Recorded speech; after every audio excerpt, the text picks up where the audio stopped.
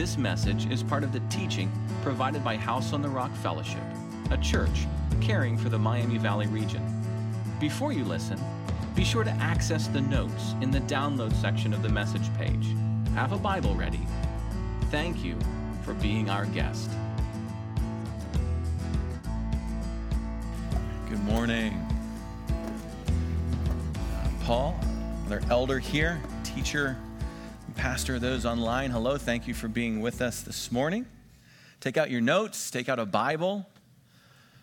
We're going to jump into things this morning. Bibles are located in the seats in front of you. Prayerfully, you received a set of notes when you walked in. Water. You need it to live, don't you? Too much and it will kill you. Isn't that weird? There's a line there, isn't there? I have to have water to live. My body needs water. I must consume water on a regular basis, but if I have too much water in my body, I'll die. A line, a tension, a tolerance, if you will. As we were reading about floodwaters, maybe we're reminded of places throughout our country that are dealing with mighty floodwaters. Around St. Louis, Kentucky, I heard the message from the governor of Kentucky on Friday talking about what the death toll is and what the devastation has been. Entire houses just wiped out. Not like a little bit of water that does a little bit of damage. Homes just gone. Families trying to find loved ones. Cell towers down, electrical down. And in the midst of that, a water problem. Because you can't drink the water. It's bad water. It's not good water. They need good water. But they're surrounded by water.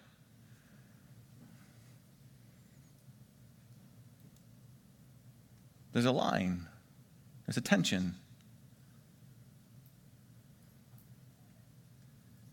I bring that up because we're in the midst of this series on love.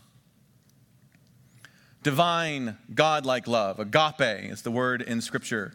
It means devotion to the other. Commitment to somebody else. And maybe you're like, man, we're going to be in this chapter forever. Just like one word a week. We're going to be here until Jesus comes back. I assure you we're only going to be in this for 3 more weeks, and then we're going to move on to something else. End of August, we're going to do a real short series to get us ready for the fall, calling Back to Basics. We're going to look at the 10 Commandments and ethics, and it's going to be exciting. But we only have a few more weeks here in 1 Corinthians chapter 13 as we talk about love. And I'm not going to do a lot of deep review. You can go to whoishouseontherock.com, and you can listen to other messages. But this is the best way to live. This is the only way to live that has meaning and matter. And love is an action. It does things. You can recognize it, and there's things that love doesn't do. But some of you have started to write me, Paul, it sounds like you're pulling your punches a little bit. Your kind of love sounds kind of loosey-goosey. Like you're just supposed to let people get away with stuff. Let them walk all over you. Well, I assure you, love does not pull its punches.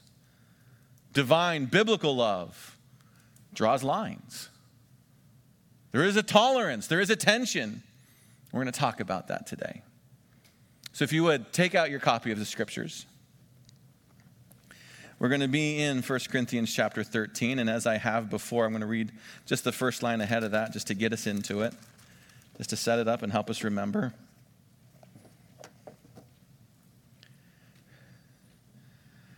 You know what a tension is, right? When something's at tension. You have muscles that exist in tension and unresolved tension. You have biceps and you have triceps, and they exist in a tension, and you cannot resolve it. You don't want to cut away the tension because that's what enables your arm to work. You have quadriceps, you have hamstrings. That's what enables your leg to do what it does so you can walk and be balanced. There has to be a tension, an unresolved tension that must be maintained in your body. Tension is a good thing. Some of you are like, I don't like drama. Well, welcome to family. Mr. Bill's playing the guitar. My son over here playing the bass guitar. Those strings exist in tension. A maintained tension so that the music is in pitch and it sounds the way that it's supposed to. To remove the tension would make the music sound bad. We're going to see that divine love, there's a tension between two things, pairs of things. There's a tolerance. Tolerance, not the way the world defines it. Tolerance the way Oxford and the Bible defines it. A camel can function in the desert because of its tolerance to heat. But there is a point where it's more than the camel can handle.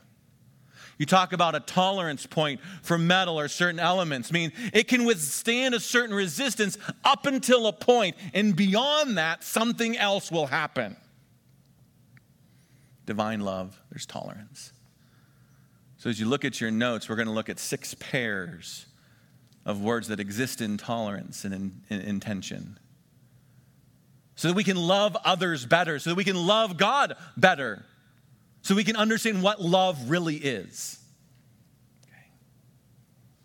1 Corinthians chapter 12, I'm going to start reading in verse 31. We'll get into what we are looking at. May the Lord bless the reading of his word. And I will show you a more excellent way. If I speak in the tongues of men and of angels, but I have not love, I'm a noisy gong and a clanging cymbal. If I have prophetic powers and understand all mysteries and all knowledge, if I have all faith so I can remove mountains, I have not love, I'm nothing.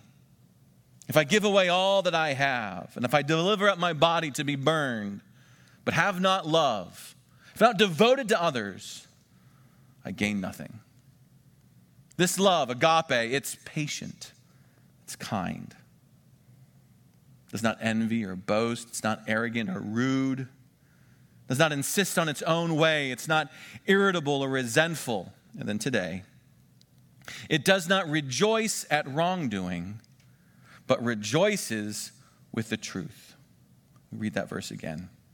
It does not rejoice at wrongdoing. It rejoices with the truth. We're going to look at 6 pairs, and prayerfully, the mature person walking in devotion in God love feels tension. To be in relationship with someone in a God-loving type of way means there's tension in the relationship. There's tolerance points. Devotion, biblically expressed, must wisely discern where I am within these pairs. To ignore these tensions is to choose to be unloving. To ignore these tensions is to choose to be unloving. So let's look at them together. In your notes, let's write something down. Our first tension. There is bad and there is good. There is bad and there is good.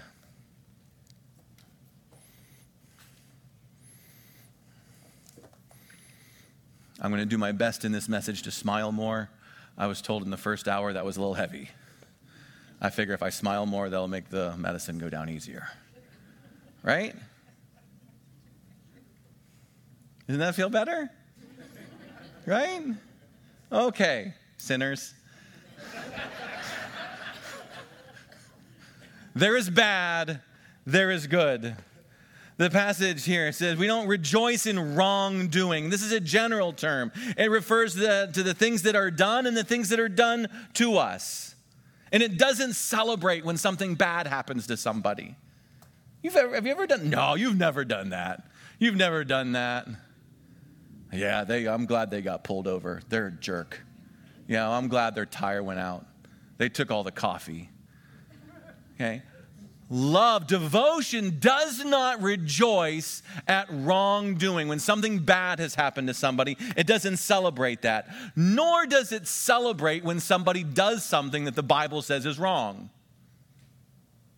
A bunch of jocks getting together in the locker room to talk about who did what and celebrate what happened with a cheerleader is wrong. Is wrong. It does not celebrate when something wrong has been done. It could be wrong at a corporate level. It could be bad at a systemic level. It could be bad at an individual level. as we battle brokenness at all levels of our being, because there are bad things within our mind, there are bad things within our body. To be devoted means to recognize that there is such a thing as bad. And it hurts, and it destroys, and it breaks. But there's also good. It rejoices with the truth. And that word truth means good, as God intended, as God created things to be. Things that exist within balance. Things that conform to life and life-giving. And through the whole Bible, this tension exists. There's this tolerance point where some things are bad and some things are good. Israel is admonished. Walk in the good. Walk in the things that give life, and you will experience blessing. Walk in the things that are wrong, and you will experience curse. I was just reading in the book of Judges. That's a real pick-me-up, okay? Because it's basically... And it says, it's broken down in these repeating sections, and each section starts like this. And Israel did what was wrong in the eyes of the Lord. Bad thing happens. They repent, and God hears them, and God restores them. We chose to do the wrong thing. We experienced the weight of that.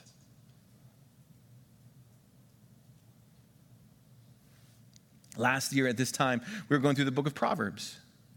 What's the book of Proverbs all about? That path leads to life. That path leads to death. Choose life. Choose life.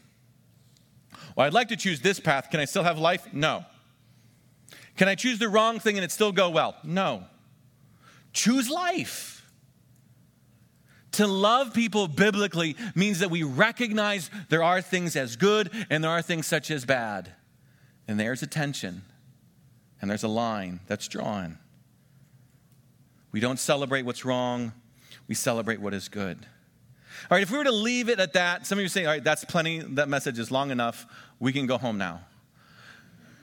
Really doesn't get to the heart of how do we live out this admonition to not celebrate what is wrong and to celebrate what is good. It might help us if we look at another chapter that's a little bit earlier in the letter, 1 Corinthians chapter 5. Okay? So if you have a copy of the Bible, which is awesome, I love seeing that, I love hearing that, that's so cool. If you could find an app on your phone where you could go to a Bible verse, but it still sounds like pages turning, that would be so cool. I would love that. There's just something about the sound. I don't know. I'm a dork that way. The letter of 1 Corinthians was written to a church that was struggling with leadership questions and morality questions and following God questions. The leaders had gone to the Apostle Paul and said, hey, we got a mess. We have some questions. What about this and this and this and this? Paul writes back and forth to them to help them understand how to chase after Jesus and to be a church that honors him. Okay? The whole letter is a series of issues that he tries to press into the gospel. But there is something that's brought to his attention that blows his mind. He cannot imagine that is happening inside of a church. I think it will also help us understand how to live out biblical love, okay? And the tension that exists between celebrating what we should and not celebrating what we shouldn't, okay? So in 1 Corinthians chapter 5, let me catch up with you. I want to be there too. If you're watching online, you can open up your copy of Scripture. In 1 Corinthians chapter 5, it starts this way. It is actually reported, meaning you didn't ask me about this. The leaders had to tell me about it. You didn't think this was an issue. You thought this was fine, but one of your leaders told me about it. This has been reported. There is sexual immorality among you. Okay, that term sexual immorality, it's where we get the word pornography. It's the word porneia. It basically means all acts that are sexually inappropriate and wrong. Okay? Anything that is outside of sexual intimacy expressed between the covenant relationship between a husband and a wife. It's consistent throughout all Scripture. Okay? He says, there is something that falls under the category of sexually wrong, deviant, inappropriate. Okay? Among you, it means it's happening currently. This is an ongoing thing of a kind that's not even tolerated. among pagans. He says, you've crossed the line that within the Roman culture, they say is wrong. We actually have 3 accounts of this. We have manuscripts of judges saying that this act is wrong. We have philosophers who say that this act is wrong. We have poetics that say that this act is wrong. Okay, what is it? A man has his father's wife. Yeah, well, maybe don't. Don't try to fit into something that makes it more palatable and swallowable. The reason that the Apostle Paul uses this very specific language, his father's wife, as opposed to saying his mom or his stepmom, is because he's drawing a direct hyperlink back to the Old Testament, where in multiple cases, like Deuteronomy and Leviticus, it expressly says, a man shall not have his father's wife.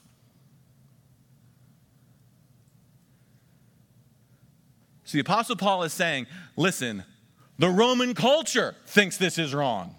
Magistrates and artists and philosophers think this is wrong. Your Bible thinks this is wrong. And it says, and you are arrogant about it. You are celebrating it.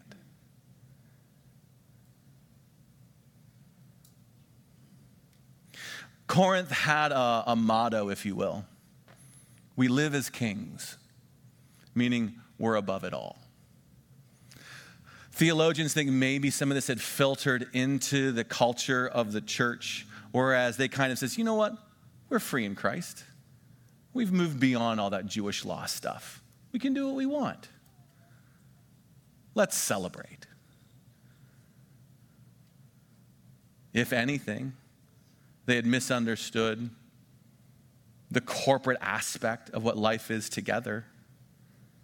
And there seems to be some tension, so much so that the leadership brings this to Paul's attention. He's like, what should we do about it?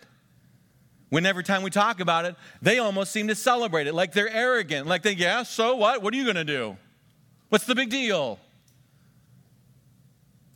We don't have to follow that Old Testament stuff. Look at what Paul's response is. Here's another tension that you can write down in your notes. There is mourning and there is celebrating. Mourning not as in the sun comes up in the morning, but mourning as in someone has died. Mourning. You are arrogant, he says in verse 2. Ought you not rather to mourn? Let him who has done this be removed from among you. Let him who has done this be removed from among you. We don't rejoice at wrongdoing, and they're rejoicing at it. Who mourns? Where do you find mourning? At a funeral, right? That's where there is mourning. That's where there is grieving, a deep level of sadness because we're in the presence of death. Something has happened that's not supposed to happen. This is not false piety. We are recognizing that sin destroys things, sin kills things, sin corrupts things. So the Apostle Paul says you should be mourning over this, not celebrating it, not arrogant about it, but grieving over it. He says, let him be removed. Treat him like he's dead. Parents, this should make sense to you. You got a kid mouthing off at the table and you send him into his room? Please tell me you do that. Stop it.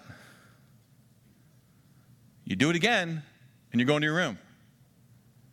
Absolutely, we understand that dichotomy. It's a little off to us in our self-righteousness to think that you should actually do that at an ecclesiastical level because that feels unloving. But in your loving discipline of your child, don't you do that? Go to the corner. No, I'm not talking to you.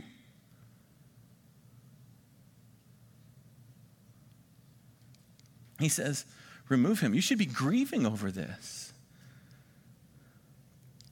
Are we dealing with a one-time offense? No, if we read this correctly, this is an ongoing, willful disobedience to God's instruction. This act has been going on and on and on within the culture of the church. This is a willing disobedience, a continual act of defiance in the presence of God's holiness and his fellowship. This has been going on for a while. This isn't a I made a mistake. He says, you should remove him. There is mourning. But there's another tension. There is celebrating in the life of the church. I mean, things were going real well when church started. Then I started talking and all got all jacked up and bad. But we were singing, great is the Lord. Oh, great is his faithfulness. Hallelujah. You've done great things. We gather to sing and to celebrate, don't we? We should. There is celebrating. Jesus has done great things. There is a time to sing. There's a time to rejoice. Later in this passage in verses 6 through 8, he brings up the priority of celebrating. I'll go through this passage again in a little bit. But he says, your boasting is not good, the way they're dealing with this man. He says, do you not know a little leaven leavens the whole lump? Cleanse out the old leaven, that you may be a new lump, as you really are unleavened. For Christ, our Passover lamb, has been sacrificed. Let us therefore celebrate the festival. One of the things that we do when we get together in a corporate experience, when we get together on Sunday mornings, why we do it regularly, is to be reminded of the celebration of Christ's sacrifice. That we're free. That we are loved. That we're cherished. That sin is defeated and death is no more. There is to be celebrating. We celebrate VBS. We had an amazing VBS week this week. It was phenomenal. It was awesome. I told Sonia, we had a lot of kids here. But I said, more than that, Sonia, I'm celebrating all the volunteers. We had over 43 volunteers. I know. Are you kidding? That's nuts. Most churches in the United States don't have 43 people. I'm not saying that to belittle. I'm just saying the ministry was blessed in such a way that 43 people set up and said, I'll help. And we had a good old time, didn't we? Some of the things that happened at VBS stays at VBS. You all know what I'm talking about. Well, yeah. We'll share some more tonight, specifically numbers and stories, and the kids will sing. But yeah, we celebrate. We celebrate baptisms. We're going to have baptisms tonight. What is baptism? Baptism is a celebration of someone moving from death to life. That's what that is. That's what it is. We celebrate. There's a reason. When someone comes up out of the water, we're like, yes, death lost. Jesus won. Yeah, there is celebrating. But walking in love with someone means that there's a tension between mourning and celebrating. Because sometimes some things you don't sing about. You don't sing about. Let's keep reading. Verses 3 through 5. Though absent in the body, I am present in spirit. And as if present, I have already pronounced judgment on the one who did such a thing. When you are assembled in the name of the Lord Jesus, and by my spirit is present, with the power of the Lord Jesus, you're to deliver the man to Satan for the destruction of the flesh, so that his spirit may be saved in the day of the Lord. There's another tension. There's flesh and there's spirit. There's flesh and there's spirit. Don't make the mistake as you look at the notes of thinking that one side, like underneath bad, those are all the bad words, and underneath good is all the good words. This is just a list of tension, okay? There's a list of tension. Example, as we look at these words, okay, the word flesh, it can mean like a disobedient pursuit of sin. There's an aspect of me, what the Bible calls the flesh, that chases after what is wrong. It chases after the things that it shouldn't chase after. Apostle Paul writes about this in Romans. Those things that I don't want to do, those are the things I do. As I war against my flesh. Galatians is another place where you can read about that. He talks about the one who's doing such a thing with his flesh. But you can also just use the word flesh to talk about your corporal body, physical aspect of your being. And Paul says, I'm not with you in the body, but I'm with you by the Spirit. And then he says, I am asking, and you ought to ask. You ought to pray that God would bring destruction against this man's body. We would give him over to Satan. And you're like, what? We're supposed to ask someone who is continually locked in perpetuating willful disobedience that Satan would bring destruction against this person? Yeah. Yeah. That they would feel it in their body. That God would get their attention. Any of you had God got your attention through your body? Anyone ever do that to you before? God got your attention and you used your body to do it? Sure. Absolutely. Yeah, done to me. Absolutely, 100%. Yeah. Because if you didn't know this, Satan has to report to God. But there's another side of the tension. It's the Spirit. Holy Spirit, he talks about, I'm with you in the Spirit, the Holy Spirit. There's a connection that we have one with another. And even though I'm not with you physically, I'm with you in spirit. And I've given him over, and you ought to give him over. Because guess what? The happiness of his flesh does not compare to the holiness of his spirit. You're all excited because he's happy in what he's doing and he's enjoying it. And he says the priority is the salvation of his spirit. That's what matters most. That's what's of most importance. That's where hope is. And that's to be our focus. He uses the word judge. Judge. To hand him over. God will use spiritual means to bring about this man's attention, repentance, and reflection. I was ministering in another church. I was part of a whole pastoral team. And it had come to our attention that a man that morning had left his wife and was going down to the city to hook up with his girlfriend. And the wife called us to let us know. So the other pastor on the staff that I was with, we called him. And he actually answered the phone while he was driving down to the city to hook up with his girlfriend, having left his wife. And we pleaded and we begged. So what you're doing is going to destroy you. What you're doing is going to destroy your family. Stop it. Please turn around. Please turn around. Please turn around. You don't want anything to do with it. So one of the pastors in that moment, I pray you get sick. I pray you get so nauseous in your stomach. I pray that a tire will go off the car. I pray that God would do something to get your attention, to help you understand what it is you're doing. Click. Yeah. Our focus is the salvation of his soul. Why? Because we love him. Do you recognize the tension? We have to sometimes ask ourselves, what are we living for? Are we living for the happiness of our flesh or the holiness of our spirit? Wait, I forgot.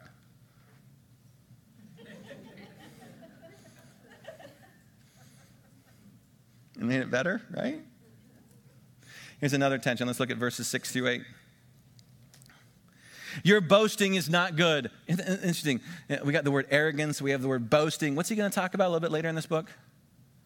Love is not those things. Do you not know that a little leaven leavens the whole lump? Cleanse out the old leaven that you may be a new lump, as you really are unleavened. For Christ, our Passover lamb, has been sacrificed. Let us therefore celebrate the festival, not with the old leaven, the leaven of malice and evil, but with the unleavened bread of sincerity and truth. How many of you are like, what? What? All right, how many bakers do we have here? You like to bake, and you're good at it. Go ahead, own it. Own it. I just want to know who to call, because homemade bread, that's good stuff. So this is a culture where, how often do you think they're baking bread? All the time, every day. No one's running down to DG to pick up a loaf of Wonder Bread. It ain't happening. If you want bread, it's because we're making bread on a regular basis. How do you bake bread? Okay, a little bit of flour, a little bit of water, a little bit of salt, and a starter. What's a starter? Take equal parts, water and flour. You're going to set it out in the open so that it will collect yeast. and the yeast begins to interact with the sugars.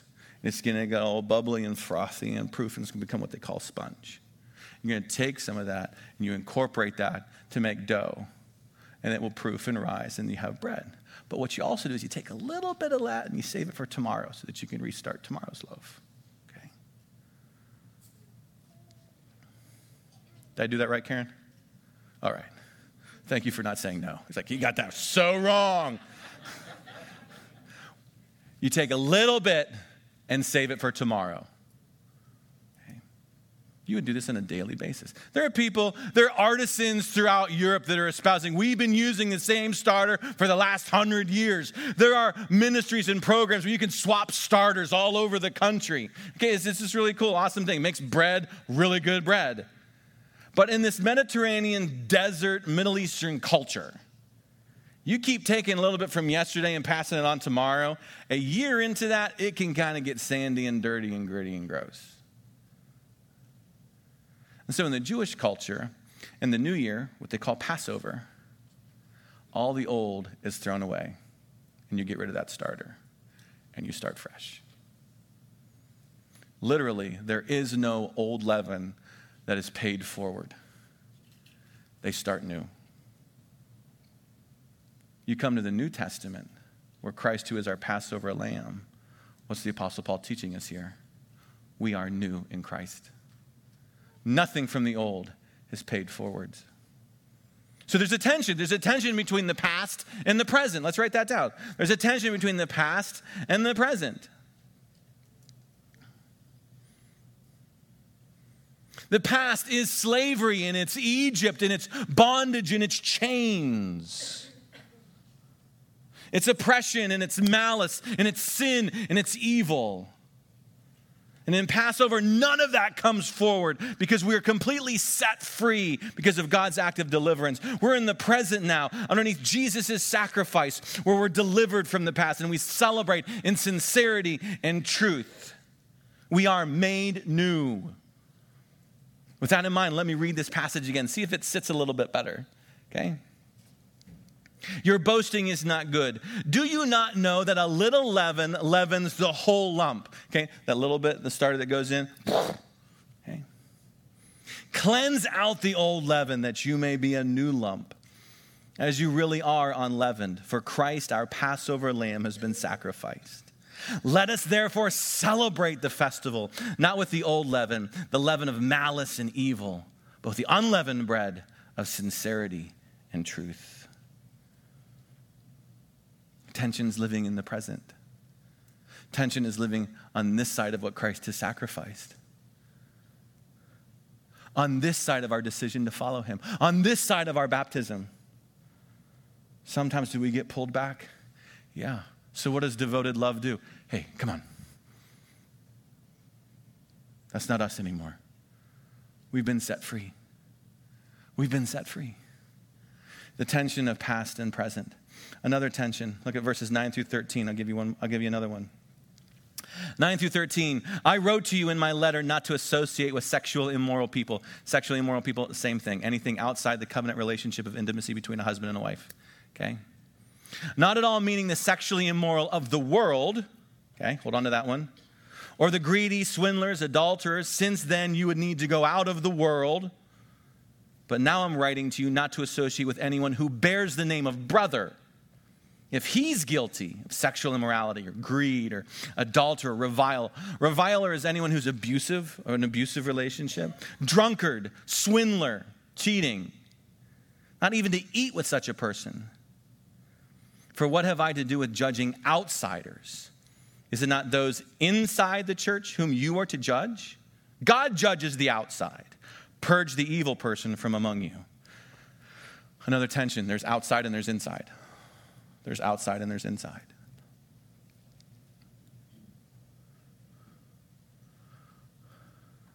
There's outside. There's the world,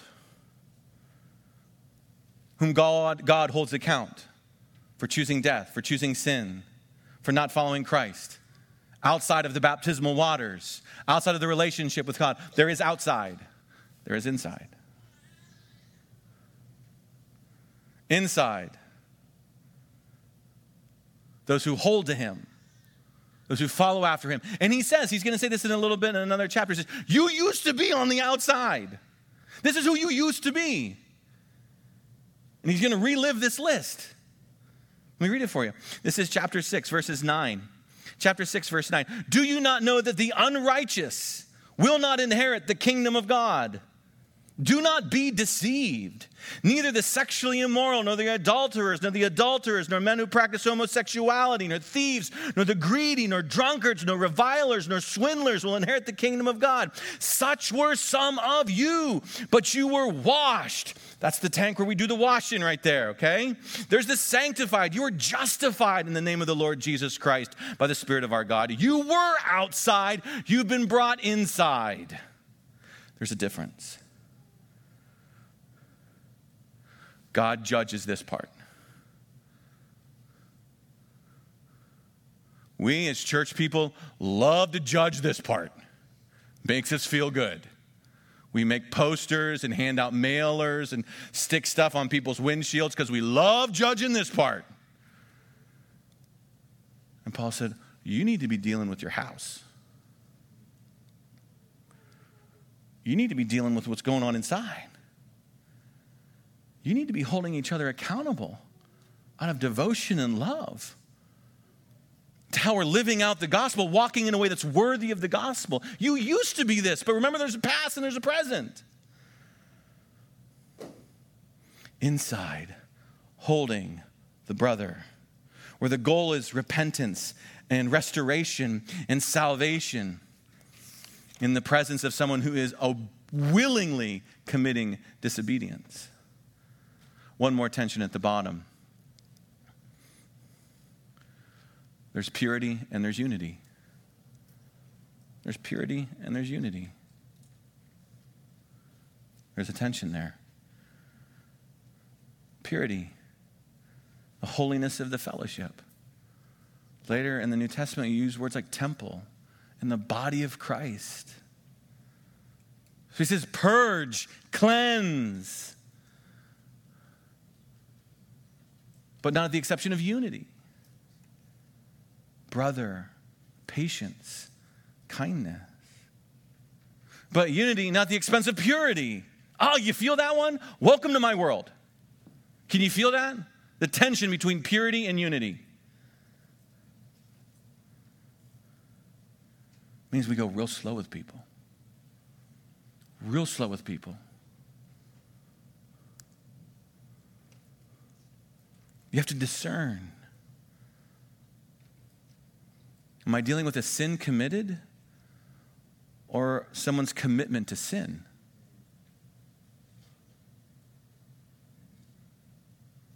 Am I dealing with someone's sin that they committed, or are they committed to sin? Illustrate it. Someone comes to me, Pastor Paul, I got drunk last night. I know. I saw it on Facebook. To be perfectly honest, I am tired of seeing your alcoholic shenanigans on Facebook. That's not a joke. Pastor Paul, I'm sorry. It's wrong. I know. I forgive you. I love you. How can I help you? Dude, before you do that, would you call me? Just call me, man. Don't go there. Don't hang out there. Just call me. Right? Or call one of the other elders, or call one of your sisters in the faith. Just, I'm with you. I'm with you. You're going to kick me out of the church? I'm not going to kick you out of the church. Why would I kick you out of the church? We fail. We falter. We trip. We're weak. We're fallen. I love you. Let me help you. Thank you for telling me. Thank you so much for telling me.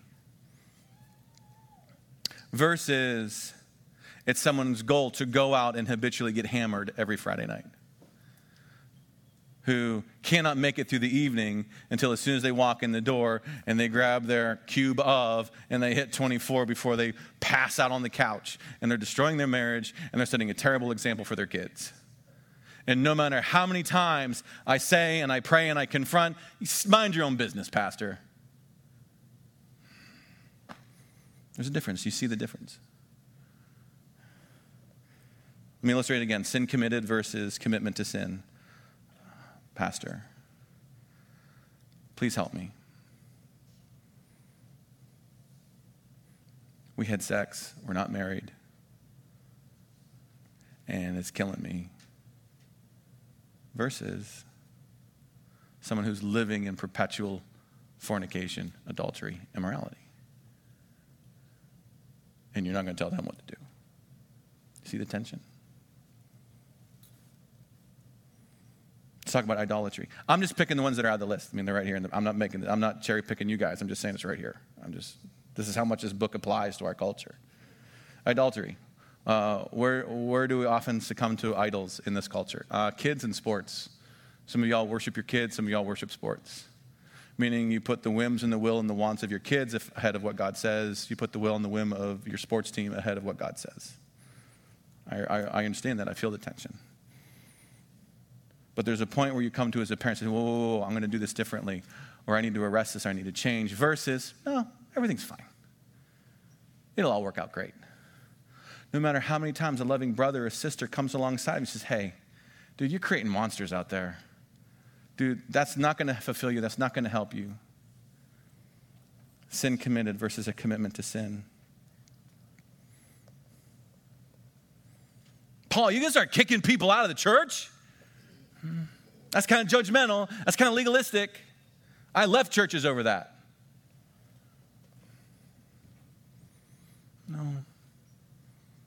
No.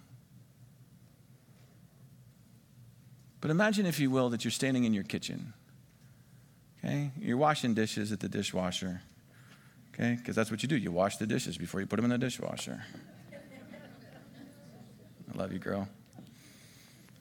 And your teenage daughter, your teenage son walks in, he grabs a butter knife. What are you doing with the butter knife?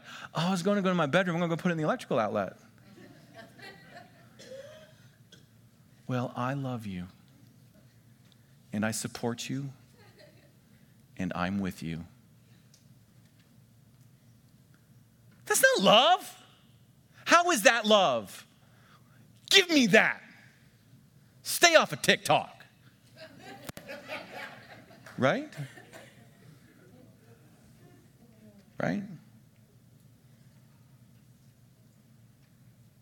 What you're looking at in chapter 5, had the Apostle Paul been there, is probably months of process of walking alongside of somebody. Okay? And that's what it would look like here. Repentance is to be happening on a regular basis as we walk alongside one another in love. Hey, can we talk about this? Hey, we need to talk about it again? Hey, what's going on? Hey, what? Can we please? Dude, this is affecting you. It's affecting the fellowship. It's affecting your marriage. Children get this. This makes sense to kids, right? Let me illustrate it for you. You see all those plates over there? Okay, VBS workers, don't talk. You see all those plates? There's over 700 of them right there. Those represent what our VBS kids did this week. Acts of kindness, bringing a Bible, bringing a friend, memorizing a Bible verse, participation. Okay? Over 700 of them showed up doing amazing things. Last week, Sonia and I were thinking, is there a way that we can challenge the kids to do these things that are so important? What's important? Reaching out to family members, bringing Bibles, memorizing Scripture. Important disciplines. Amen? Amen. Awesome. I'll tell you what, Sonia, if they do 160 of them, they can slime me. I'm thinking, there's no way they're going to do 160. Well, you can see they did over 700. So to kind of help spur things on, Maddie and I were talking. He says, what if we took a picture of me stealing plates off the wall?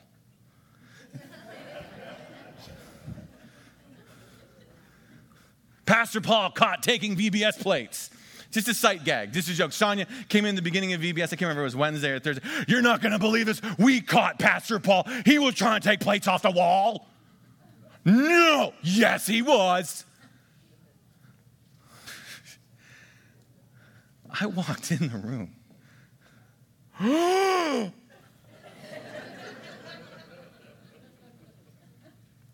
Tani Bowdorf's granddaughter walked up. She wouldn't even talk to me. She's like, I felt the conviction of the Spirit, man. I didn't do anything. But I'm like, oh, man. One young man walks up to me. You are not a holy man.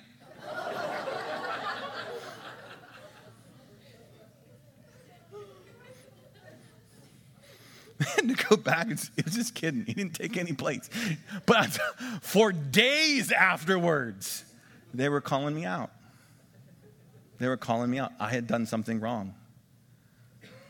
And rightfully so. Why is it kids get this? But why is it for some of us, the older we get, the more childish we will act? How dare you call me out? Even though it's out of tremendous love and compassion and grace. I cannot. The people in my own life, a loving wife, a loving friends, elders, individuals in my past who came up to me, Paul, can we talk about this, please? I need to talk to you, man. Because they're devoted to my holiness. They're devoted to my ministry. They loved me. Did it feel like it at the time? No, it didn't feel like it at all. But there's a tension in love. There's a tolerance. It does not rejoice in wrongdoing. It rejoices in the truth. In Psalm 32, David reflects back on a sinful decision that he chose to live in and the confrontation of a prophet that came to speak to him about it. And this is how he writes about the experience of how God treated him. This is Psalm 32, verses 3 and 4. When I kept silent, my bones wasted away, though my groaning all day long. Why would you want someone to live in that? For day and night your hand was heavy upon me. My strength was dried up by the heat of summer.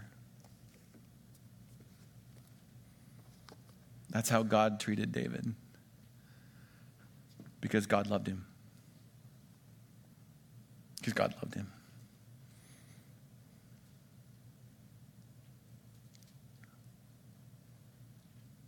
For you today, there's a couple ways that this could maybe be applied. As you saw that list in there, maybe some of those things rattled in your heart a little bit. You feel the Spirit pressing upon you out of love and devotion and commitment to you. That's good. Thank God for that. That's the Holy Spirit grabbing hold of your conscience. Maybe that needs to turn into an act of repentance, or maybe it's sitting down with a brother and sister. Will you pray for me, please? Will you help me? What I've been doing, what we've been doing is wrong. Or maybe it's going up and talking to a loved one. Maybe you thought that it was your job to keep quiet, and that's love.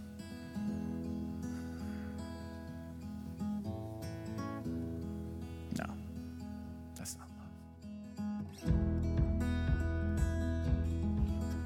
Thank you for sharing your time with us, and we'd love for the journey to continue. If you're a guest, would you consider reaching out to us? We would love to come alongside and encourage you in any way that we can. If you're someone who's joined us today and you are desperately reaching to find hope wherever you can, again, Jesus came that we would find hope.